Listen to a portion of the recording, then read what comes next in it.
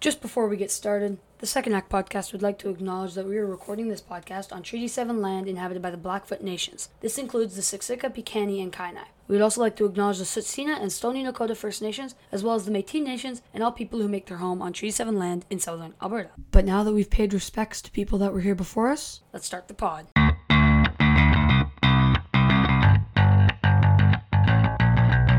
Welcome back, ladies and gentlemen, to the Second Act Pod, and today's pod is it's a special one for sure. 100 episodes. If anyone involved in this on our end thought this was going to get to 100 episodes, you need to be a little more honest with yourself. There's a 0.1% chance we were going to ride this to 100 episodes, but here we are. And not only did we get to 100 episodes, we locked up some Canadian rock royalty as our guest for the 100th episode. Yeah, Brad from the Crash Test Dummies, which, while they weren't an integral part of my childhood, I know their music and I know that they were an integral part of your childhood.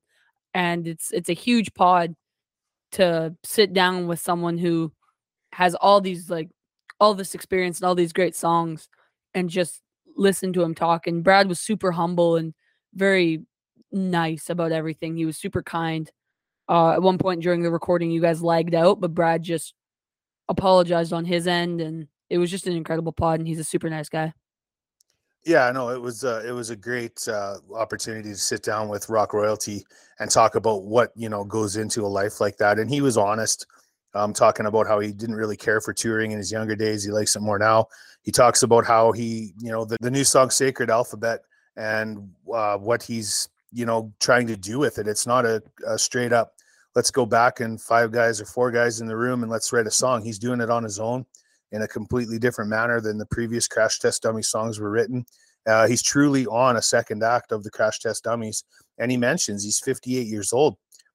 He's not, this is it. This is his last kind of opportunity to really change something and put a new exclamation point on the end of his career. And he's not wasting it. He's going for it. And we just couldn't have been more happy to have Brad on the podcast. It was such an honor to have somebody like him for our 100th episode. Yeah, it's a really good pod. It's a great listen, and all these bands like Metallica and stuff have been touring for a while, and the Crash Test Dummies kind of went away, and now they're making their big comeback, and it's incredible to listen to. But without further ado, Brad from the Crash Test Dummies. Well, thank you very much for having me. It's really exciting to be able to sit down and talk to someone who's had so much success and these experiences in a business like the music business. And, we see you coming back to try it again. I guess we understand just how much that sits in your blood. Yeah, it certainly does. When I was a younger man, I used to see touring as a necessary evil because, after all, it was something that I was not I didn't love it at the time because it was just the schedules were so hectic. I mean, I'd have to get up at 8 in the morning and go to bed at 3 in the morning, and any more sleep than that was rare. And I had a really hard time with it. Now that I'm older, oddly enough, it's not odd really because I enjoy touring a great deal more. Partly because my schedule isn't as insane as it was back then. I'm able to, you know, pretty much have time to myself on the road when I'm not actually doing a show, and I have time to rest and take care of myself. Well, I'm sure some of that comes with your stature at this point in your career, where you don't feel like you have to take every request on. Yes, that is possible now, whereas it wasn't before. You're quite right. So let's talk a little bit about the early days of the Crash Test Dummies. Were you always like musical in high school, and a career as an artist was something that you'd envisioned for yourself? Yeah, it was. Well, actually, no. When I was a little kid, I fantasized about being in a band, but I didn't really ever think it would actually happen. It just seemed too remote a possibility for me to be in a successful band. But as I got older, opportunities started presenting themselves. For example, my next door neighbors, the Riddells, one of the Riddell boys decided to open up a little after hours club called the Blue Note in downtown Winnipeg. And it became a very famous place. A lot of acts that were traveling through Winnipeg would go there after their show and do an acoustic gig or something. And at the time, I was quite close to Curtis, the owner, and I said to him, "Why don't we form a house band?" And he said, "Great idea." He played drums. We found a bass player, and we had this little trio. And then soon after that, I thought, we should have a keyboard player. And I found Ellen Reed, and she was the first original Crash Test Dummies member to come on board at that point. And then over the years, as I was going to college, I played there every weekend, and we would do these sets of cover tunes. They could be anything from TV theme songs to, Alice Cooper's greatest hits, or it was just off the wall, kind of crazy, fun, having a lark sort of a gig. And then when I got out of the university, I decided that I wanted to write my own songs. And so the emphasis of the band shifted and our personnel shifted until I came up with a lineup that I was happy with. And at that point, it took a more serious turn. So you were always kind of the visionary after that, after that little trio became morphed into what was the early incantation of the Crash Test Dummies.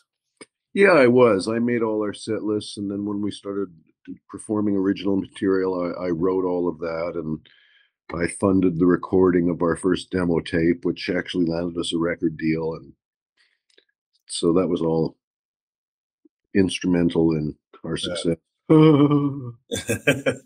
Well, it's a unique position to be able at that age, I guess, to be able to kind of have the wherewithal to steward yourself through that. I mean, so many of bands, at that formative point in their career, there's no money in it. They're struggling, and you guys were able to, I guess, with your unique voice and the creative, you didn't sound like anything else. I'm guessing that's what enamored you to these people that were maybe signing you to those early record deals and putting you on stages around Canada. Yes, there was an element of that. We got very lucky in that the demo tape that I made, I sent it out to a promoter named Richard Flowhill, who fell in love with the recording. And although I had sent it to him in hopes that he would book us at this festival in Toronto, he didn't book us, but what he did was gave me enormous encouragement. He said it was one of the best demos to ever come through his office, that they got a lot of tapes, but nothing like that one. And in the months that followed, the Canadian music industry had its annual event in Winnipeg, and Richard Flowhill talked up all these A&R guys from these record labels and said, "You got to see Crash Test Dummies. You got to see Crash Test Dummies." So there was an interest established in us from a credible source in the Toronto music industry. A label war ensued in which BMG eventually won out, and that's kind of how that went. And so you guys were at that point were kind of looking like what was your horizons at that point? Like you were talking, you wanted to be big in Canada, be big in North America. What were you thinking you guys had in the tank at that point? To be honest, I had no expectations. I figured that we might just very well, have poor sales and drop off the radar and never be heard from again. I knew that that happened all the time. Like out of every 10 bands that get signed, only a few ever rise to any kind of level of success. So it was a great surprise to me when Superman's song just raced up the charts in Canada.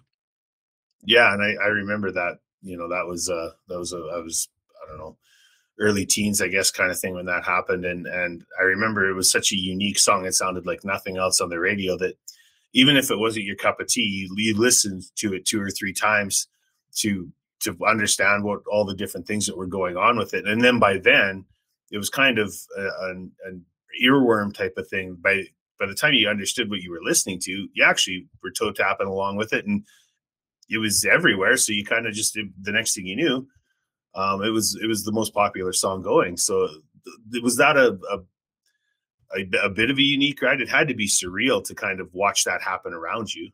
Yes, it was kind of surreal, as you put it. In fact, the guy who worked the single at radio from BMG later told me that he barely had to do anything. The song just flew up the charts of its own volition. It just kept getting ads over and over again. I was totally blown away. I mean, I had no expectation that we'd have a number one hit at all. Zero. So when it came to that, I was ecstatic. What does it look like for a young band out of Winnipeg that's got a newly minted number one hit very early in their career? Like, is there a lot of pressure to record more? Is it more to get out in front of the people, as many new fans as you can? What's that period look like in your guys' career? Well, when the single took off, we basically toured Canada constantly for quite some time. So what the song translated into was many, many gigs. And you asked whether or not there was any pressure on us to produce more of the same when we were done. And in fact, I didn't feel any pressure. I kind of felt like the first record I'd made was okay. It had a really good song on it for sure, Superman song. But many of the other songs I wasn't that happy with. They were my first efforts, my first creations, and my feeling was that my second record would, of course, naturally be better because I'd be more experienced. For whatever reason, some people thought this was a rather cocky attitude to take. I just thought it was common sense. And of course, it was common sense, and it turns out that our second record is, in fact, vastly better than our first record and does stand the test of time in a way that the first record, in my view, doesn't. I think that the song, Superman song, stands the test of time, but the whole record doesn't stand up well. Whereas God Shoveled His Feet is just solid track after track, in my view.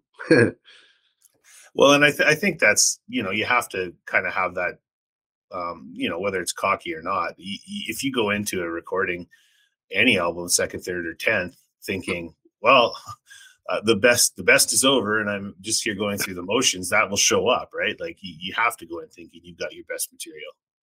Absolutely. And I always felt like I had my best material every time I made a record. Well, that's I think that's the difference is somebody who does it for a living, right? Like that, how to poke and prod and find those little unique creative niches and explore them. And if they're a dead end, you walk away from them rather than try to beat a dead horse. Yes, that was a lesson I learned well when I was at a songwriting camp in France. I was writing with Carole King, and she said to me, Brad, I'm not going to try and tell you anything because you seem to really know what you're doing. And then she proceeded to tell me what I should do, which was never to dwell for any length of time on an idea that didn't seem to want to get off the ground, to move on. Right. Not to beat any kind of horse to death, because it would just, you'd be much better off trying a fresh idea than you are trying to rework the same idea over and over again that just doesn't seem to be coming to fruition.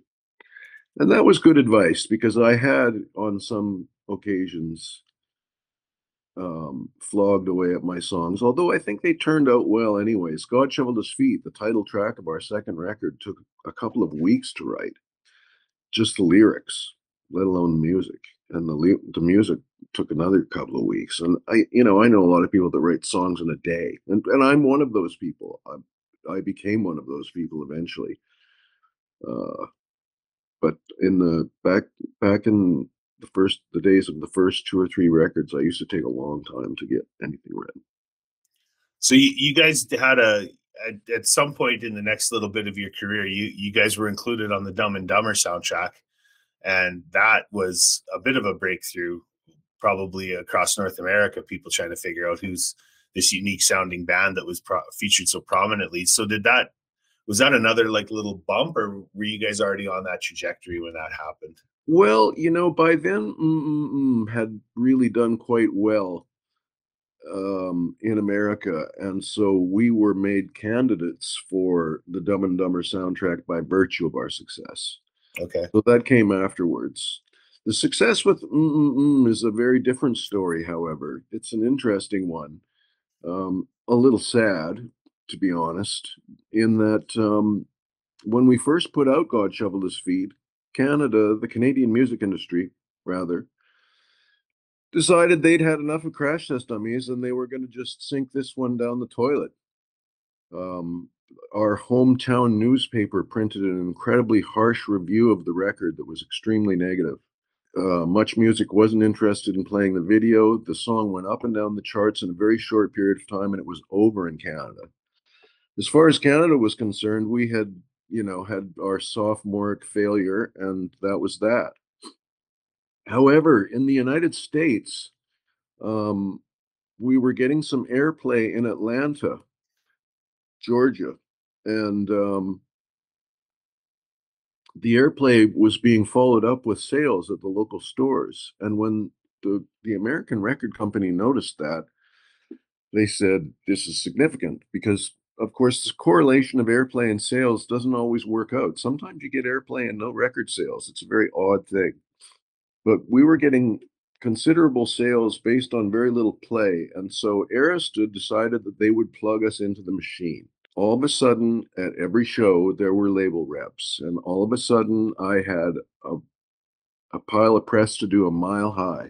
And all of a sudden, you know, things started getting bigger, faster, and faster. So America, ironically, saved us from our own native Canadian music industry.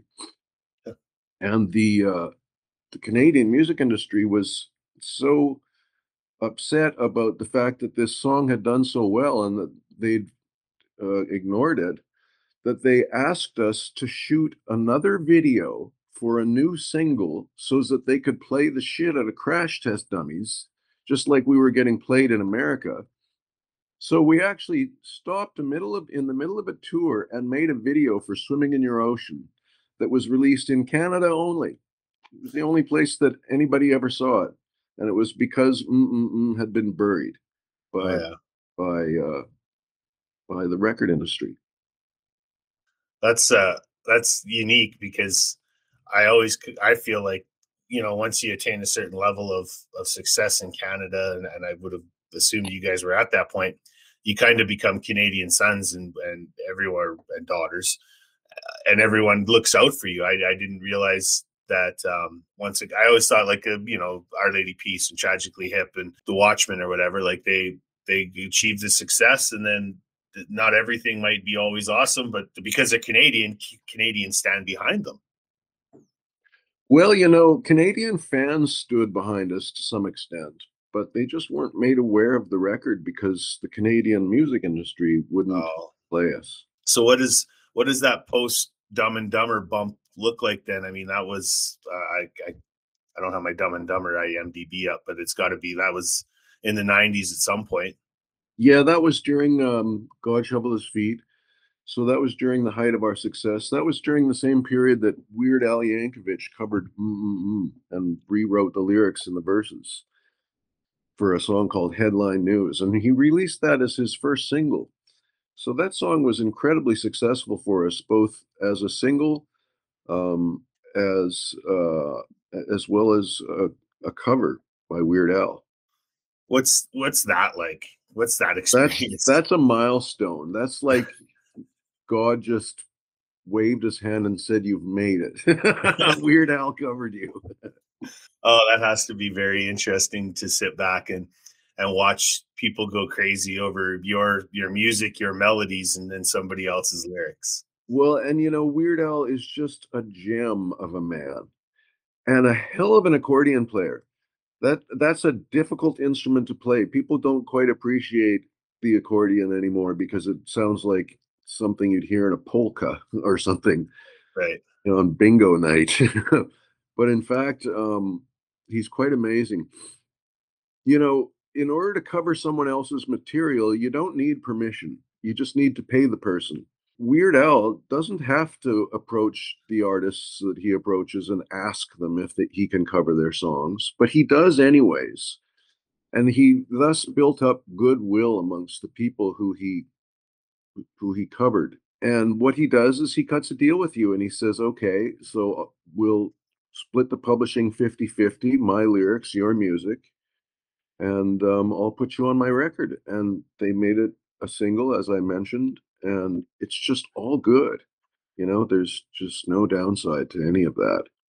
Well, It, and it's he makes it a very tantalizing proposition.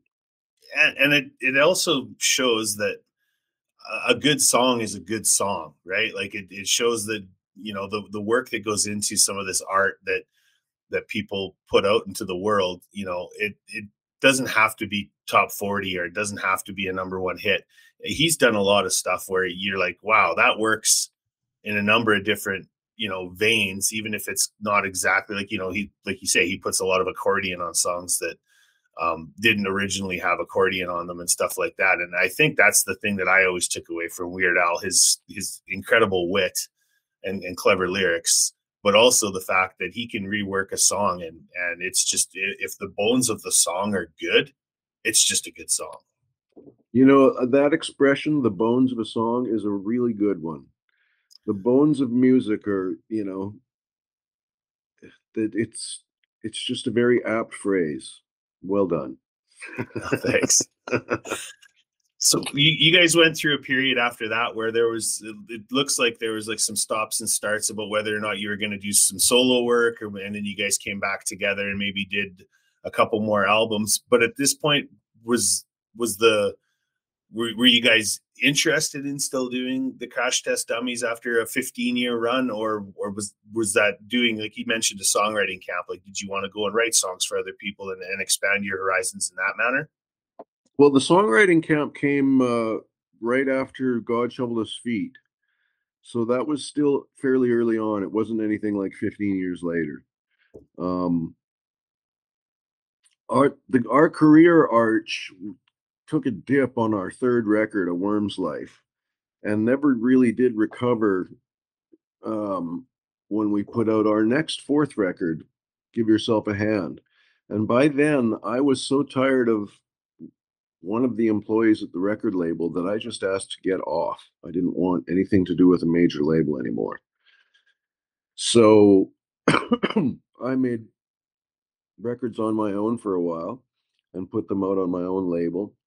And then I realized what happened was Napster came onto the scene, and all of a sudden everyone could get music for free, and the music industry plunged into chaos. And there was no more money in it, and I hadn't been doing well financially off my own personal releases anyways. So I just stopped making records for many years. It wasn't until 2018 when we played that symphony show in Winnipeg that the band had been together. And that really provided the catalyst for us to hit the road again because we had such a great time doing it. It took us having some time off for us to get the momentum to go back on the road. And it's interesting, like in the 2000s, for example, there was not very much demand for Crash Test Dummies, but in the 2020s and in the late 2000s, there was. This nostalgia for the 90s crept into the culture, and all of a sudden we were very viable again. And we're now touring more than just as much as we ever had in the old days, touring extensively through America, through Canada, and through Europe. And we'll probably go to Australia and South Africa as well. So with that whole other time when you were creating, like you said, you had your own record label, were you releasing other music? Were you developing other young artists, or was that something that you kind of put together for just to release your own music? It was just for my own music.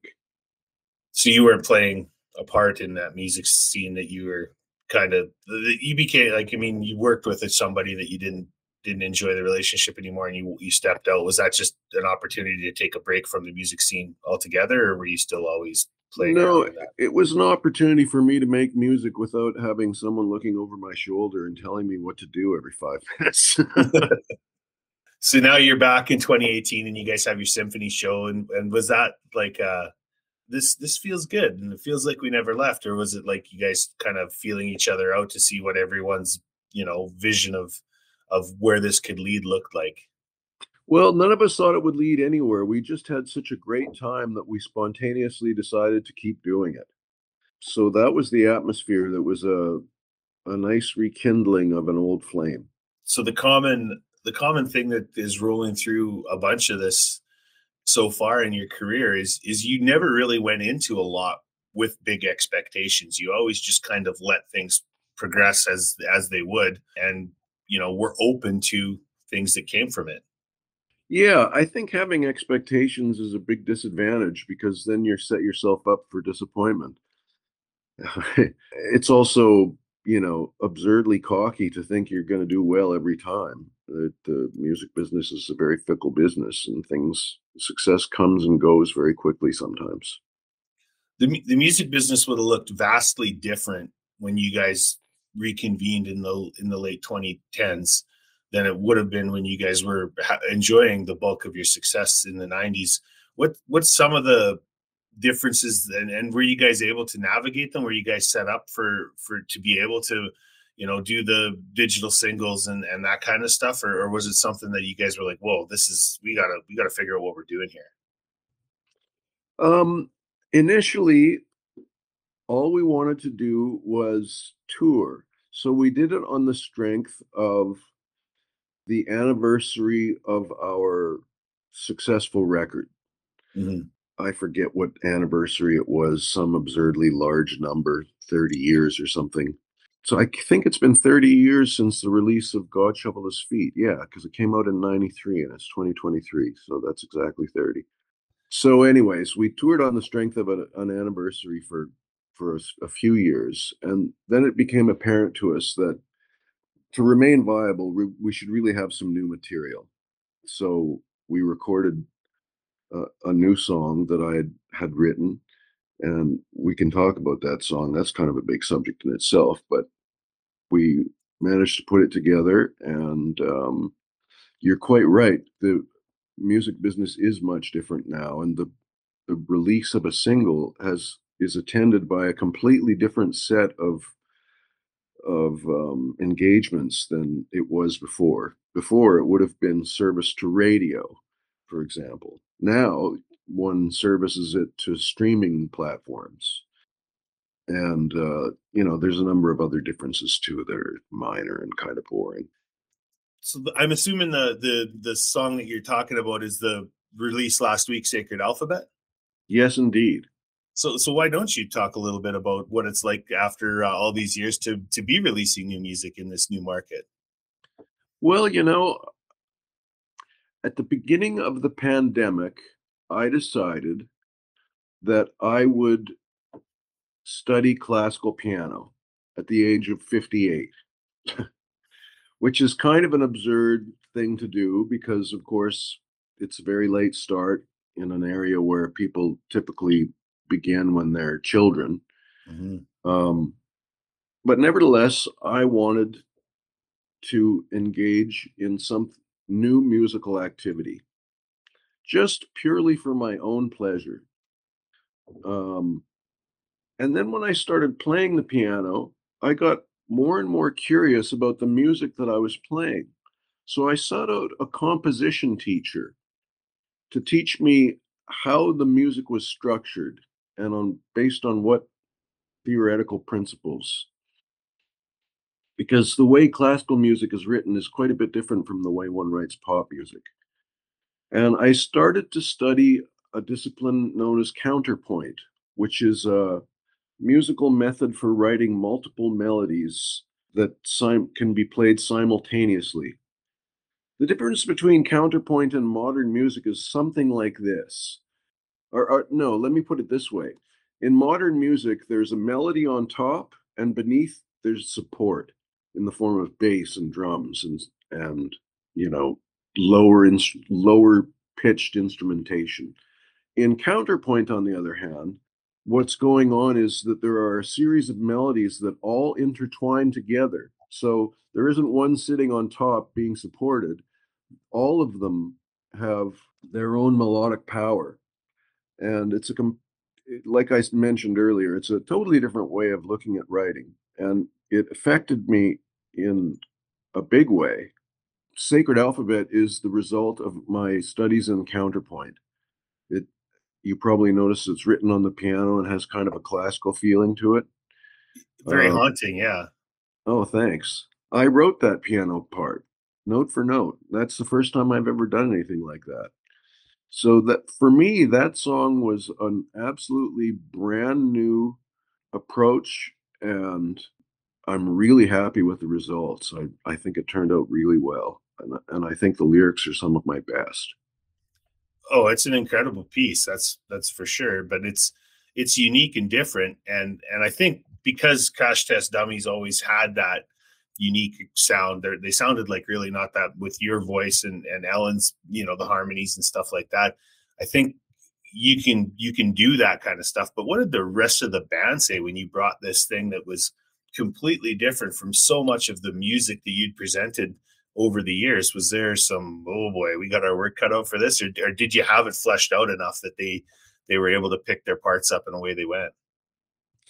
Everybody was very impressed with the song, and we were all in agreement that it sounded so good just with the piano and the vocal that we didn't want to mess with it too much.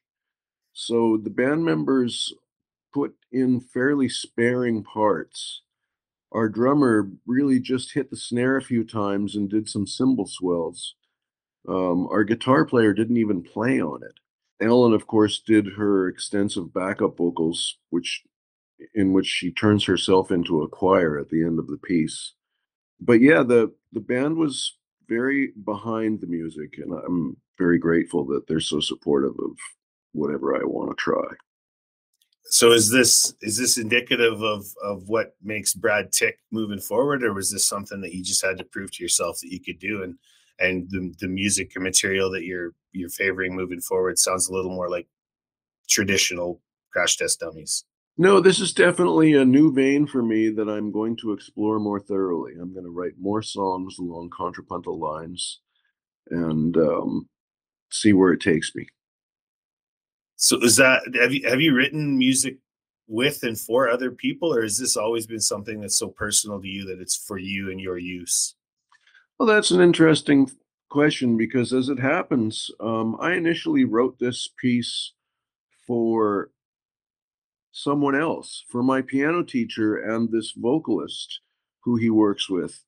They do concerts and they play art songs in the classical tradition. And so my goal was to produce a so-called art song, Lieder in German, if you like. Um, and I was successful at it because they were very much taken with the piece, and they released a version of Sacred Alphabet that came out on YouTube before our release ever appeared. You can find it if you look it up. It's on there somewhere. Under Sacred Alphabet, it's got the same name. Yep. Oh, okay. Only it says Walter and Amanda. I can't pronounce their last names properly, so I'm not going to try. Walter and Amanda. Okay, well, we'll have a look for it. We'll link it in the show notes, both your guys's and theirs, so that we can see the juxtaposition and talk about, because it's unique. It's the same kind of thing like Weird Al doing somebody's song. Like there's two versions of the same song, somebody else's artistic vision of it. It'll be interesting to compare the two. Yeah, I think so too. So being and I've used this podcast as a vehicle to reach out to a number of musicians. I don't think any of them have sold anywhere near the records that you have, but I because musician to me it's that's what I would like to have done and spent more time doing in my youth, and playing my guitar, being more serious about it. and I'm just fascinated by the life. But the one thing, whether it's somebody that's had number one hits and been on, you know, huge movie soundtracks, or whether they're just slogging it out, making home recordings and playing around the kitchen table, is the music industry can be very difficult to manage in terms of the mental health and you know, maintaining a positive outlook on the work that you're doing when so much of it is out in the world and it's so subjective. People are giving you their opinions on your output, whether you asked for it or not. What is it like for someone who's had so much success, to come back and put something so different and heartfelt and stark out there? Well, how do you manage the mental health part of going out and just bearing your soul like that? Well, that's a good point. Let's see now. When I was a young man, I really identified myself as a songwriter. It was my personal identity. It was who I was first and foremost. And that turned out to be not a very healthy thing, mental health wise. Um, because, if your record succeeds, then sure, you feel great about yourself. But what if it doesn't? That can be a very emotionally difficult thing to face. And it was really depressing on our third record when we weren't selling records and we were playing venues that were only half full. It was not fun. So it can be difficult.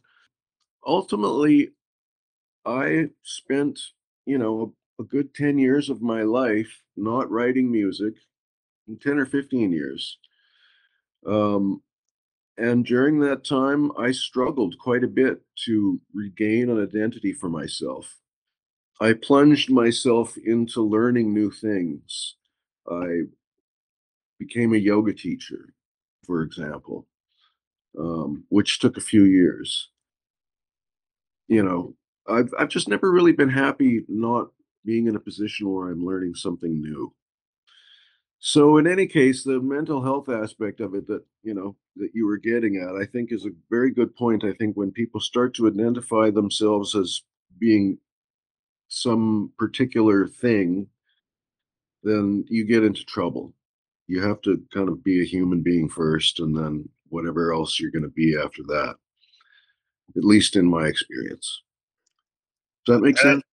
oh yeah, no, I get it totally. And I think that having the type of personality where you're always looking to learn is probably really healthy to manage that, because maybe once you're good at something, instead of, you know, wrapping up in that as your personality trait, you can start to look for the next thing that you need to learn. And that, you know, starting something that you're not great at, you know, there's a certain humbleness to that that allows you to avoid maybe some of the large pratfalls of when you're, you know, at the apex of a career, and then you try something different. Well, you know, when you took that step, you knew you were going to step down because you were going to try something different. Yes, exactly. So the last question I like to end the interview with, Brad, and I've taken up enough of your time this morning. I like to ask people what their view of success was when they started on their career, and what their view of success is now, and how that, you know, how the it's different, and what went into those differences. When I was a young guy, just starting out, for me, success would have simply been that people hear our record. That's really all I wanted. Um, and then by the second record, I was hoping to duplicate our success on our first record, and we did that in spades. We, in fact, vastly transcended that record in sales and in terms of interest generated around the world in different markets. Now that I'm older, success to me is going out and doing a tour that I can be proud of and coming home with some money in my pocket. And if writing a song here and there and releasing digital singles is part of that process, then so much the better. And I don't think Sacred Alphabet is going to be a smash hit by any means. I think it's going to have, an interesting life of its own. It's already on day 2, it's already had 10,000 listens on Spotify. So I found that very encouraging. So yeah, that's what success looks like to me now.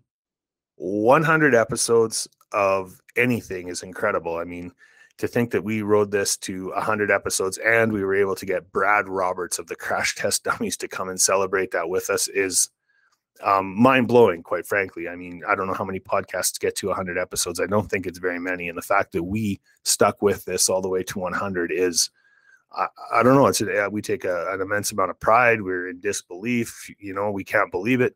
But here we are, and we were able to celebrate it with, quite frankly, Canadian rock royalty, somebody who's indelibly made their mark on the Canadian rock and roll scene, the Crash Test Dummies. And as Brad talks about his meteoric rise, having a #1 hit on your first album, and then your second album doing just as well, and then going through to the fact where he wasn't making money recording for himself, and he had to figure out something different if he was going to stick this out. And I mean, he was 58 when he decided he was going to start writing on a piano and doing all these other things. So, I mean, he knew he had to make it work, and he had to figure out how to do it. And by moving over to the counterpoint style writing, he was able to write something as haunting and beautiful as Sacred Alphabet, which is in the liner notes. The link to it, I implore you to go and have a listen to it, because it's incredible. And I mean, Brad, you could hear it. He's thoughtful. He's measured. He understands the power of words. And I think that comes from a lifetime of songwriting. And he was just a great guest. I couldn't have really been happier with anything that he could have done, because it was exactly right. It was perfect for a thoughtful, measured 100th episode of the Second Act podcast, which quite frankly, we just can't believe we're at. So thank you guys for being along. For those of you that have listened to some, all, or any of our episodes, because quite frankly, it's a labor of love. We don't make any money off of this, and we're just out here doing it because it's something that we love to do. It's a nice distraction from real life. So as we always say at the end of these, there are no wrong answers. There is no test at the end. So make the most out of every day. The Second Act podcast would like to thank Ben Sound for the intro and outro music, Happy Rock. We'd also like to thank you for listening. If you enjoyed the podcast, please like, subscribe, or whatever the service you're using to listen to. Use this to measure how much you like something. Join us next time on the Second Act podcast. When you're listening back to this, Dad, you're being loud as hell.